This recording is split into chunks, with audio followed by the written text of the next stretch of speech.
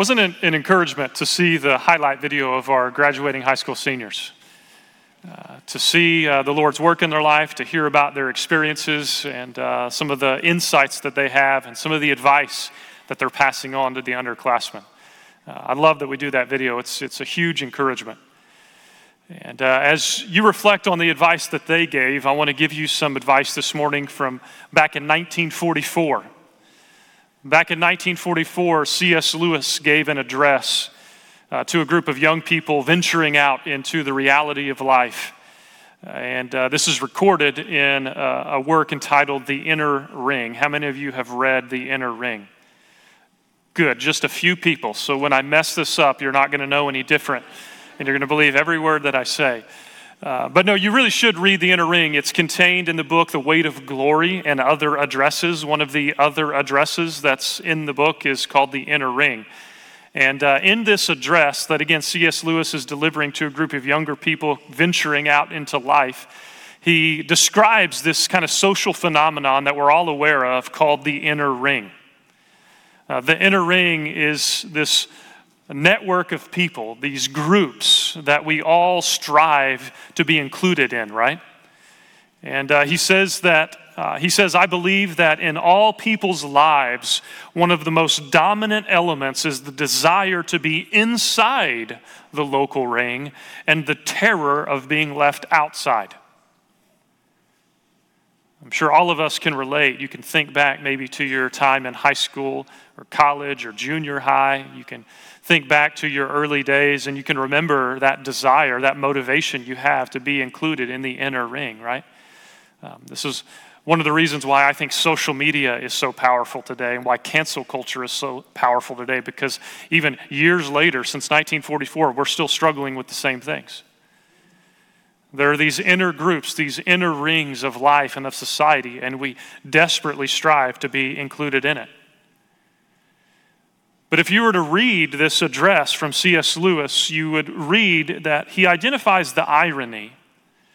And the irony that Lewis identifies is that it's this desire to be in the inner ring that actually makes our life miserable. It's the desire to be included in these inner rings of society that actually makes our life miserable. And he says that it's this desire to be included that makes men who are not yet bad men do very bad things. It's this desire to be included in these inner rings of society that makes men who are not yet bad men do very bad things. We know this, and yet we continue to strive. He goes on to say that the solution to this problem of the inner ring is, until you conquer the fear of being an outsider, he says, an outsider you will remain, and the quest of the inner ring will break your heart unless you break it. He says the secret is to come to the point where you really don't care to be in the inner ring anymore. And he says what you'll discover is that almost accidentally you will find that you're surrounded by people like you who have common interests as you, and you actually enjoy being around them. And he says this is what we call friendship. And the irony, of course, is that's what we were really working towards and striving for all along. And this morning, I want you to open your Bibles to Hebrews chapter 10 as we consider this temptation, this desire to be a part of an inner ring. And as you're turning to Hebrews chapter 10, again, I think this desire, this longing is something that continues to stay with us. Even today, we have the phrase, the fear of missing out, right? The fear of missing out, or FOMO. We're driven by this fear of missing out, and we structure our lives to avoid the fear of missing out. And so we feel the pressure of being a part of the right schools or the right clubs or the right social groups because we don't want to miss out. And to a certain extent, this desire is really related to our desire for community. What we're ultimately longing for, what we're ultimately pursuing is a desire for community. And God created us with that desire for community. But what we're going to see here in Hebrews chapter 10, the good news that we have here is that you are already included in the ultimate inner ring. In the inner ring of the worshiping community of Jesus, you've already been brought near. And here in Hebrews chapter 10, we're going to see two realities of us being brought near in this inner ring, and then three responses. This morning, we're continuing this series, this Exalt series, as we talk about what it is to exalt God, what it is to worship Him. And we've talked along the way about our need to remember that He is risen indeed, and that everything we're talking about ultimately is rooted in the resurrection of Jesus. After that, we looked at Isaiah chapter 6, and we saw that Isaiah himself was caught up in this vision of heaven, and he saw this great chasm that exists between a holy God and sinful people, and this chasm that is only bridged by the sacrificial death, ultimately, of Jesus. The next week, we looked at Deuteronomy chapter 6 and the emphasis of this idea of hearing the Lord, of reminding ourselves over and over again of our love and our commitment to Him. And that's what it is ultimately to exalt Him, to worship Him.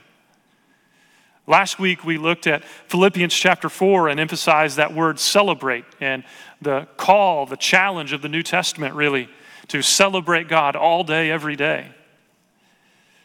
And this morning we're continuing this idea and focusing in on what it is to be a part of a true community, a loving community, what we call the body of Christ. So grab your Bibles, follow along with me. You can see your outline there. We're going to take a look at what it is to enter into the holy place. Number one, we're going to take a look at what it is to worship alongside this holy community. And then number three, we'll get real practical and talk about how to be an exalting community. So Hebrews chapter 10, let me explain to you before we dig into the details, let me explain to you a bit of the problem and what's going on in the context of the book of Hebrews. Now, we don't know who wrote the book of Hebrews, and we don't know exactly when they wrote this particular book. But what we do know is that this book was written to primarily a Jewish community, a group of Jewish believers. They've come to trust and put their faith in Jesus as the Messiah, but now they're facing a problem, and the problem they're facing is that by the threat of persecution, they're being tempted to walk away from their faith in Jesus and return to Judaism.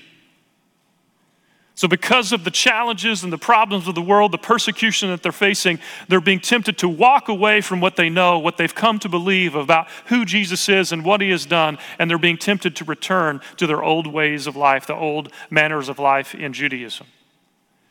And it's really into that problem that the author of Hebrews has been encouraging them all along the way now through chapter 10 by demonstrating to them the superiority of Jesus. That it makes no sense to go back to what is inferior when you have the superiority of Jesus. And it's in that line of thinking then that we come to Hebrews chapter 10. Number one on your outline. Let me read for you Hebrews 10 verses 19 through 21. The author of Hebrews says this. He says, "Therefore, brethren, since we have confidence to enter the holy place by the blood of Jesus, by a new and living way which He inaugurated for us through the veil, that is His flesh, and since we have a great high priest over the house of God." Let's pause right here. In these particular verses, what the author of Hebrews is doing is he's reminding his audience of what is true, of what is reality, of what they have because of the work of Jesus. And we see his emphasis, this emphasis on what is real and what is true by the repetition of that word since.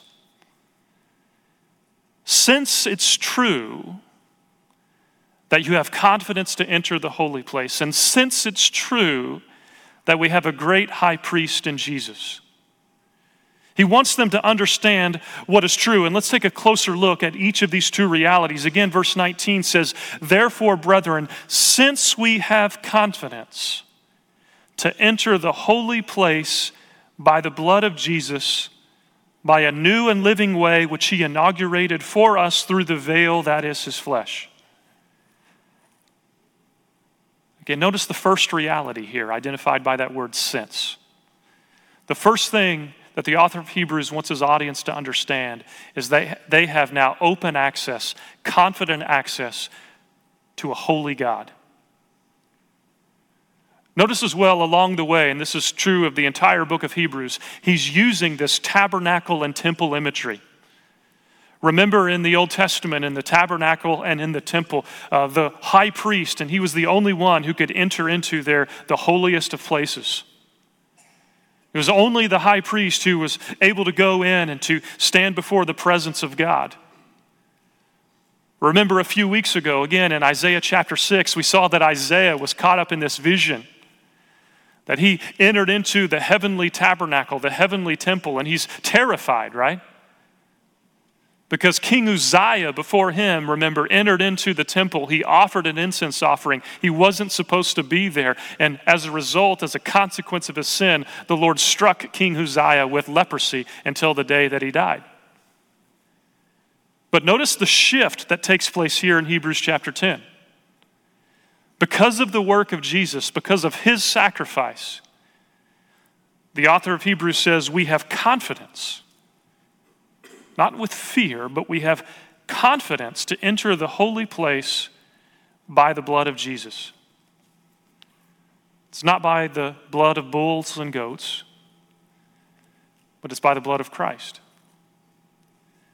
We have confidence to enter into the holiest of inner rings, the most exclusive of inner rings, the very presence of God himself, ultimately because of the work of Jesus. He goes on to explain, he says that Jesus and his blood offers to us, verse 20, a new and living way. And both of these terms, new and living, again, convey this idea of sacrifice.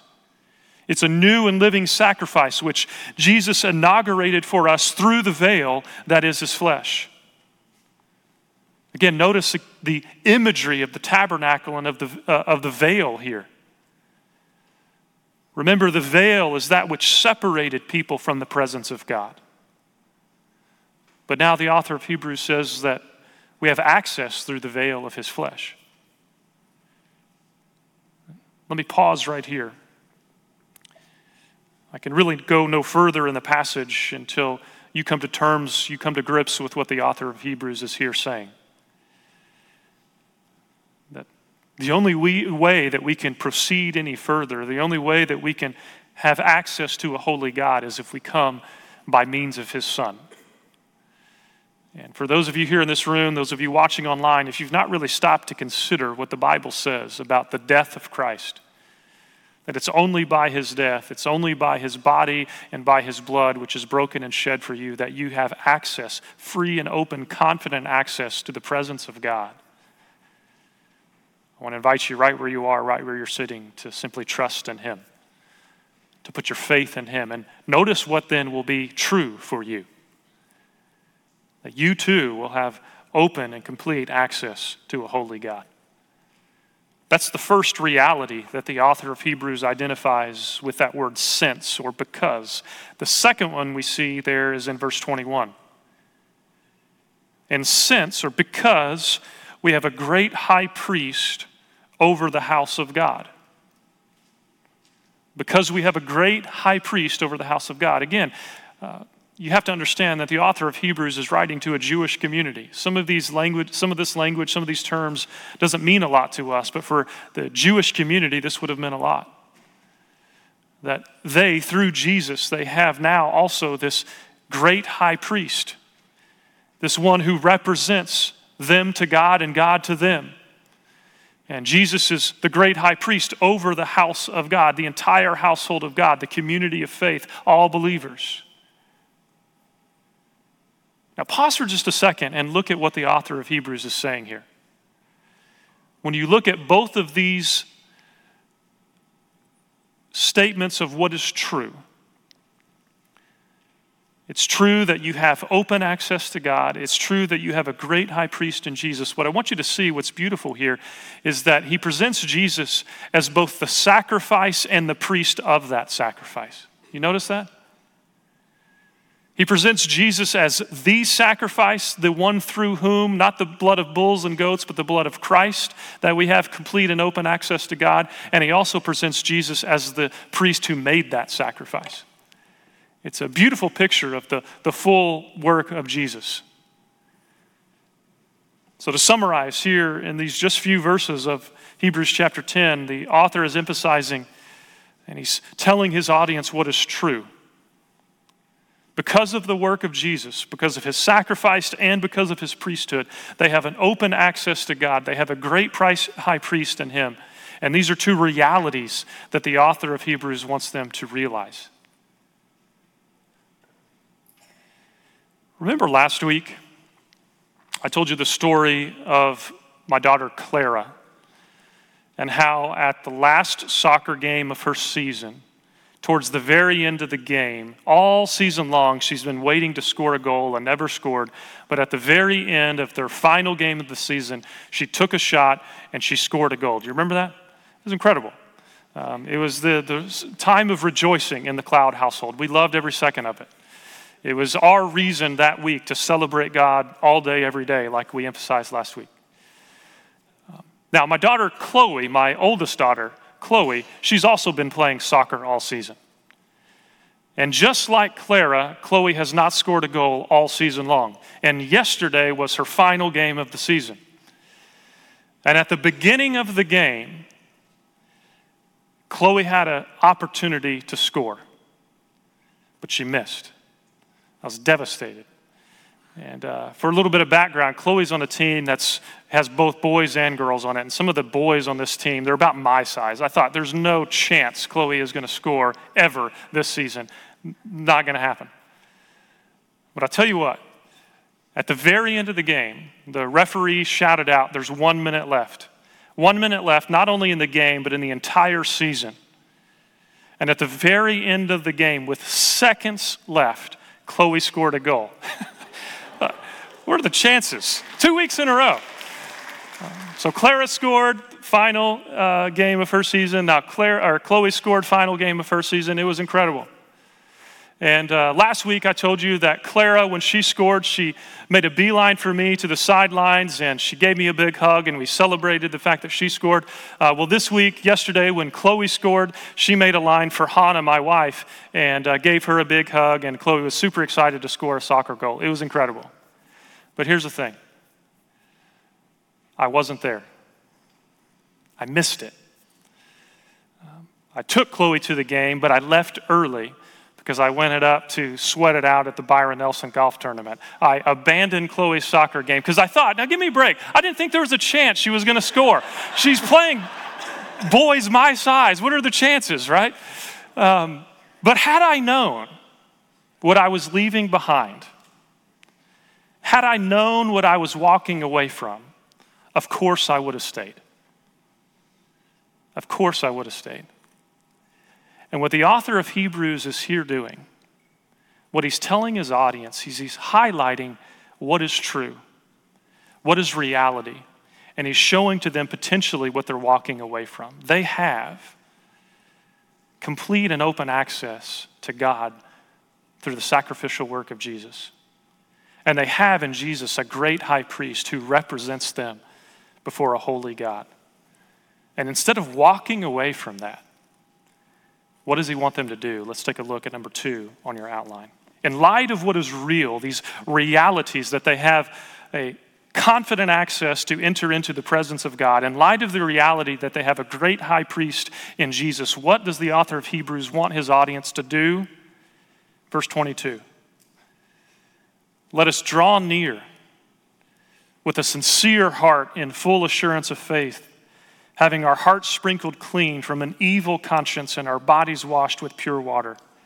Let us hold fast the confession of our hope without wavering, for he who promised is faithful. And let us consider how to stimulate one another to love and good deeds, not forsaking our own assembling together, as is the habit of some, but encouraging one another, and all the more as you see the day drawing near. So again, the author of Hebrews has laid out 2 realities. The reality is they have open access to God. They have a high priesthood in Jesus. And based on those 2 realities, there's 3 responses we see here, all identified by that phrase, let us. 3 responses identified by that phrase, let us. What does he want them to do in light of those realities? He wants them to draw near in faith. He wants them to hold fast to their hope. And he wants them to consider how to love faith, hope, and love. Let's take a look at each. First, verse 22. The first thing that the author of Hebrews wants them to do in light of these realities of Jesus, he says, let us draw near with a sincere heart and full assurance of faith. Let us draw near. That's the first thing. Now, as we move through these verses, again, I want you to notice the repetition of that phrase, let us. Repetition, repetition, repetition. He's here speaking to the community of faith. He's not just speaking to individual people. He's speaking to the entire community of faith there. And he's laying out before them what they're supposed to do together in community. And the first thing he says is, I want you together collectively to draw near with a sincere heart and full assurance of faith.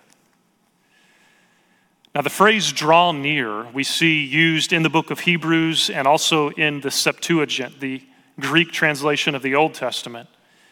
This phrase draw near is used to describe the work of the priests. The priests, remember, they went to the temple, they went to the tabernacle, and they drew near to the very presence of God. And here the author of Hebrews is telling the entire community, not just the pastor, not just the priest, not just one or two people, he's telling the entire community of believers to collectively draw near together into the presence of God. Now, for the priest in the Old Testament, when he drew near to the presence of God there in the Holy of Holies, he had to go through all sorts of rituals. He had to wash himself through ritual baptism. He had to anoint himself with this specific oil. He had to take very careful precautions to enter into the presence of God safely. But I want you to notice what the author of Hebrews says about all of us. As we draw near into the presence of God, he says, draw near with a sincere heart and full assurance of faith. In other words, draw near confidently, having our hearts sprinkled clean from an evil conscience and our bodies washed with pure water. The language and the imagery here in this verse is that of a community of God coming together, a holy community of God. The language here of washing and pure water is language of purification. And listen, as we think about the body of Christ, as we think about the church drawing near together, there is something that I don't quite understand when the body of Christ comes together. It's a pure and holy gathering. It's unlike any other group. It's unlike any other inner ring that C.S. Lewis talks about. It's unlike any social group or country club or anything like that. When the church of Jesus gets together, it is a pure and holy gathering. Something awe-inspiring and amazing takes place when the body of Christ gathers together. And I think that's what the author of Hebrews here is drawing out, that we together collectively, this holy group of people, draw near to God for worship. That's the first thing, the first response. The second response he identifies, again with that phrase, let us, we see in verse 23. The second response he wants to see in the body of Christ, he wants them, he says, verse 23, let us hold fast the confession of our hope without wavering, for he who promised is faithful. So the second response that the author of Hebrews here identifies for his audience, what he wants them to do in light of who Jesus is and what he has done, he wants them to hold fast to the confession of their hope.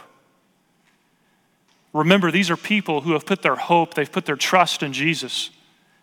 They've come out of the ways of Judaism and they've put their hope now in Jesus as the Messiah, but because of persecution, they're being tempted to turn away from that, to abandon their faith in Jesus and return to the ways of Judaism. And the author of Hebrews says, don't do that. I want you to hold fast to the confession of our hope.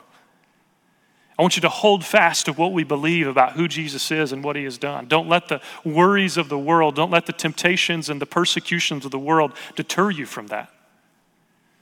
And again, this is a message we need to hear, right? That all around us there are competing messages. And we need to come together as the body of Christ and be reminded of what it is that we believe. And in about a month, I'm going to start the new series on Equip, and we're going to preach through the doctrinal statement. I know that doesn't sound super exciting. I'm going to do my best to make it exciting, to show you not only what we believe, but what difference it makes in our life, why we believe what we believe. And in a similar way of thinking, the author of Hebrews is saying, listen, we need to hold fast to the confession of our hope, to what we believe. That's the second response. The third we see there in verse 24 and 25. The third response the author of Hebrews wants to see in his audience, in light of who Jesus is and what he has done, in light of the open access, the confident access they have to the holy place and the high priesthood of Jesus, he says, thirdly, let us consider how to stimulate one another to love and good deeds, not forsaking our own assembling together, as is the habit of some, but encouraging one another, and all the more as you see the day drawing near.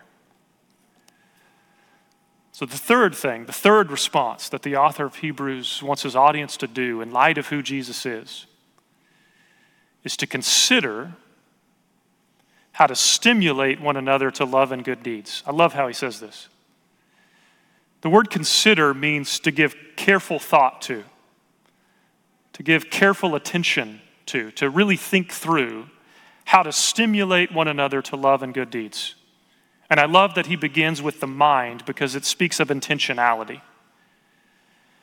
That we have to intentionally think about and plan for how we're going to stimulate one another towards love and good deeds. I don't know about you, but I tend to be a glass half empty kind of guy. When I walk in a room, I immediately notice all the things that are broken, like the air conditioner this morning. And so this is an encouragement for me, this verse right here, that I need to be intentional about not just finding the things that annoy me, but to be intentional about finding ways to encourage, to stimulate one another to love and good deeds, to the good things of what it is to follow Jesus, right? He says, I want you to consider, I want you to be on, to really think about how to stimulate one another to love and good deeds. And then notice he explains this in verse 25. How is it we stimulate one another to love and good deeds? He says, by not forsaking our own assembling together, as is the habit of some, but encouraging one another, and all the more as you see the day drawing near. There's a negative and a positive here. He says, hey, I don't want you to forsake the assembling together. Instead, I want you to encourage one another as you see the day drawing near. The word for forsake here, keep in mind, I think what the author of Hebrews here is addressing is these people who are walking away from their faith. Because of the persecutions, because of the challenges of being a Jewish Christian in the first century, there's a group of people here, the audience of the book of Hebrews, who are being tempted to forsake their faith, to walk away from the community of faith. And that's what he means by abandoning. Now let's pause right here, and I'll be honest with you. All week long, I really struggled with what to say on this verse. Because this verse was used as a way of trying to encourage churches to open their doors again during the pandemic, right?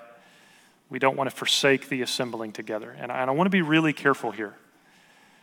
Again, what the context that the author of Hebrews has are people who are abandoning the faith. They're walking away from the community of faith. This is really an issue of apostasy. And hear me out here. Even pre-pandemic, when people could come every Sunday without restrictions, it was possible to not live out the verse here. It was possible to come to church week in and week out pre-pandemic and not stimulate one another to love and good deeds. Likewise, during the pandemic, I think it was possible to still stimulate one another to love and good deeds. And my hope is that now, kind of post-pandemic, we can recommit ourselves to stimulating one another to love and good deeds. One of the lessons that I hope we all learned during COVID is that when the body of Christ gathers together, it is a beautiful thing. It's not something that we should take for granted. And that it is a holy gathering of a holy community when we can freely and safely come together. And again, now that we can do that, I hope we don't forget some of the lessons that we learned during that time of COVID. The reality is nothing changes. We can still enter into the holy presence of God.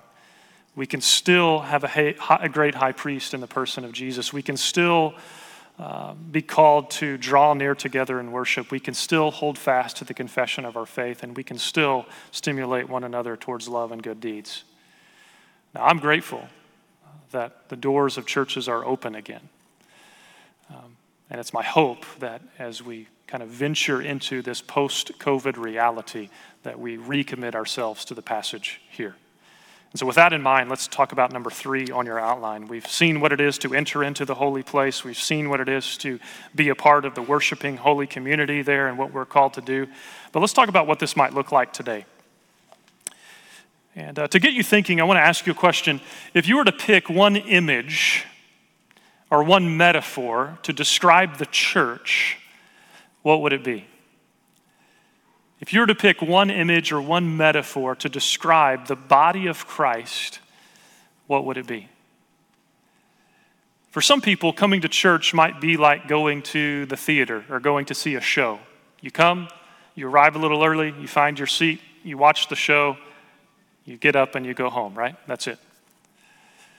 For other people, the church might be like going to the gym. You come, you serve, you frantically run around, you come into the sauna here in the sanctuary, you sweat it out a little bit, and then you go home. But that's the church for you. For other people, the church might be like a classroom. You come, you listen, you learn, you go home, you forget 90% of what you heard. But what we see here in Hebrews 10 and what we see really throughout the New Testament is that the church is a community.